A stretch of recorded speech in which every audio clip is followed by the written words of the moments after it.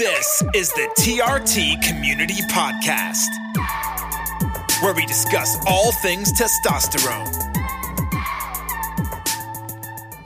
Welcome, gentlemen, to another episode of All Things Testosterone. If you're joining us for the first time, we chat about anecdotal stories, hints, tips, research studies for men and women on or considering TRT. You can feel free to check out testosteronepodcast.com for more information. We've got some support stuff up there, research, blog, YouTube channel. There's some free downloads available that might help you, if you're struggling with something, acne or what to expect when you're starting TRT, that kind of thing. We've got some downloads for you. Or you can join the email list by texting 66866. Nope, that's not right. Texting TRT to 66866. So what that means for some of you older folks, I get questions all the time. You're going to open your phone and you're going to send a text message to that phone number, 66866, and the text message is just going to say TRT. And when you do that, you'll get a response back. You'll confirm your subscription to the email list, and then it'll send you a link to join the private Facebook group. So yeah, I've also got some free stickers, some All Things Testosterone stickers. I'll post a link in the description as well. So before we get into today's topic, I've heard some really positive things, some good feedback from you guys about Matrix hormones. Matrix, if you listened to the episode 2 weeks ago, they sponsored that episode, and so I wanted to mention them again. MatrixHormones.com is where you can find them. They're nationwide. The price range, and this is really the reason that I was excited about it. It's as low as $60 a month and as high as $130 a month, somewhere in there, depending on what you want and need. If you're just a testosterone guy, you're going to be on that 60 range. They normally have a $150 sign up, but that's waived if you mention the All Things Testosterone podcast when you're talking with them. So matrixhormones.com, or you can reach them at 813-616-6084. I'll link that in the description as well. So today is going to be kind of a stream of consciousness. I feel like I do this a lot. I've had pneumonia for the last 3 weeks. And so I have a few mini topics to go over today. And then in the coming weeks, hopefully next weekend, I'll be recording some episodes with Ian, some longer episodes with Ian, Eric, and then I'll be introducing you to a new fellow that I've known for about 10 years or so that I hope he becomes kind of a permanent staple on the show. I really enjoy doing the podcast more whenever it's, me, Ian, and Eric, just, because I'm not staring at my wall talking to myself. So first topic, I want to talk about HCG, I guess. I've been very vocal about HCG. And then I've been vocal about being vocal. So I want to separate myself from some of these quote unquote experts out there. And I'm not going to name any names, but they're the type of guy that think that they can just change the acronym of TRT and decide that there's only one way to do it. These guys that are really branding themselves as being Mr. TRT. And then some groups that have split off and, they just, I don't know, they drone on and they're boring and they're really for more advanced TRT users. And if that's you, I guess that would be me. I get some information out of their stuff, but, I really like the new guy, the guy that is brand new to TRT. So yeah, I just want to separate myself. And in doing that, what I mean by that is I'm not going to be, pro HCG and tell you it's the only way to go, or anti HCG, or pro AI or anti AI.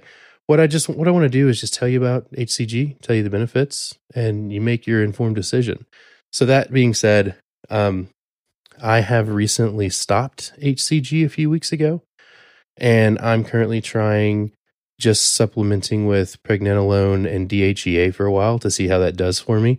Nothing wrong with HCG. I do agree that it makes it harder to dial in your protocol, makes it harder to rein in that estrogen.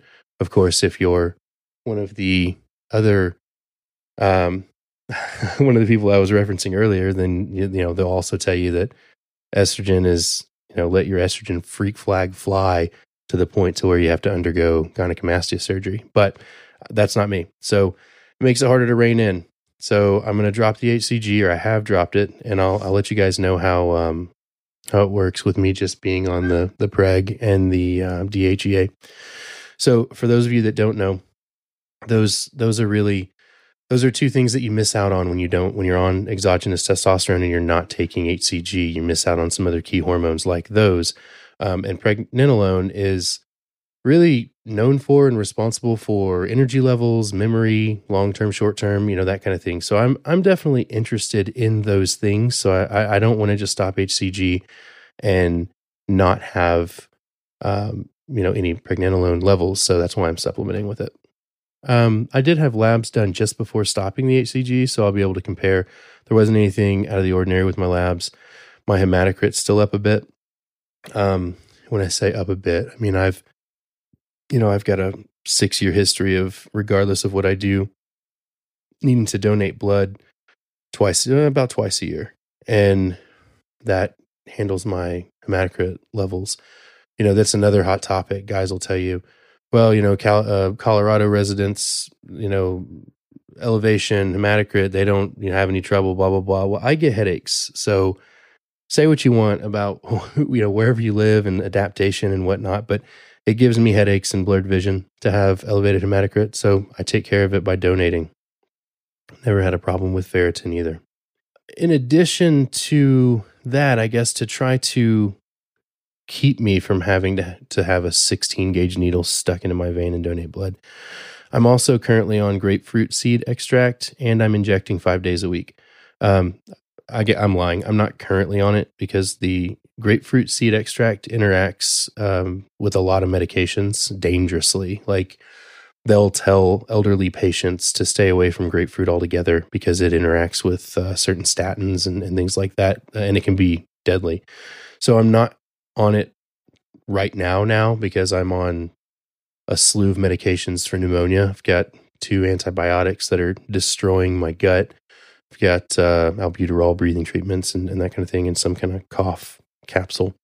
But yeah, I mean, I was taking it for a few days before, and then I'm going to pick it up after and see what that does to my HCT. Oh, this was interesting. So now that I'm injecting 5 days a week, I became more interested in some of the comments that I see in the group fairly regularly. A lot of times guys are asking how to measure syringe levels, basically, specifically whether or not the measurement on the syringe takes into consideration what's in the needle and what you lose that won't inject. When you have a Lauerlock adaptable syringe and needle, you lose some. And, injecting once or twice a week, I never really thought that this was significant, but I decided to test it. So this isn't super scientific or anything, but what I did was I filled up a syringe to 0.2 mLs without a needle, and then I put the needle on and I plunged until it was to the tip of the needle. I lost 20% of my original measurement, 20%. And I was pretty astounded by that figure. And then I took it one step further and I plunged. It was just water. And as I plunged the water out all the way, and I want, disclosure or disclaimer, at the very end, I press really hard on the plunger so that because you can get a few more drops out that way. I pushed so hard that I broke one of the wings at the back of the syringe, where your fingers hold on to. And then I drew back just to measure what was left in the syringe, and there was still 0.1 ml left. That's half of my original dose. So that's not insignificant. If I'm injecting 0.2 ml every, 5 days a week, that's 1 ml total for the week, for the 5 days. And I'm left with 0.1, that's half of my dose. So that's pretty crazy. So I do believe that those marks are intended to be measured with the needle on and full of whatever you're injecting. Whenever you go to the doctor, they typically will draw with the needle on. And I don't think that they're, changing their draw based on, having the needle on. I think that they're drawing to the 5 line, and then you've still got point whatever in the needle. So all that to say, I'm going to need to look for some syringes that will lose me less testosterone. I can't lose, over half of my dose every day. That might be why I haven't felt great the past couple weeks while I've been doing 5 days a week because I'm only getting, roughly 0.1 milliliters per day or half of my dose. Let's see. Yeah, I think that's really it for today. Be, full transparency. I didn't feel like recording this episode, but I didn't record one last week because I was sick. I was more sick last week. This week I was, well enough to function on some level. So I thought I'd hop on and say hello, complain a little bit, and talk to you about that little mini experiment I did and get you excited for the coming weeks. I'm excited. I've got a new little setup in my office, a new desk that supports, a few mic boom arms that, we can have 3 or 4 guys in here at one time. So I'm pretty excited about that. And that's going to come soon. Have a good week. Thank you for listening to the TRT Community Podcast.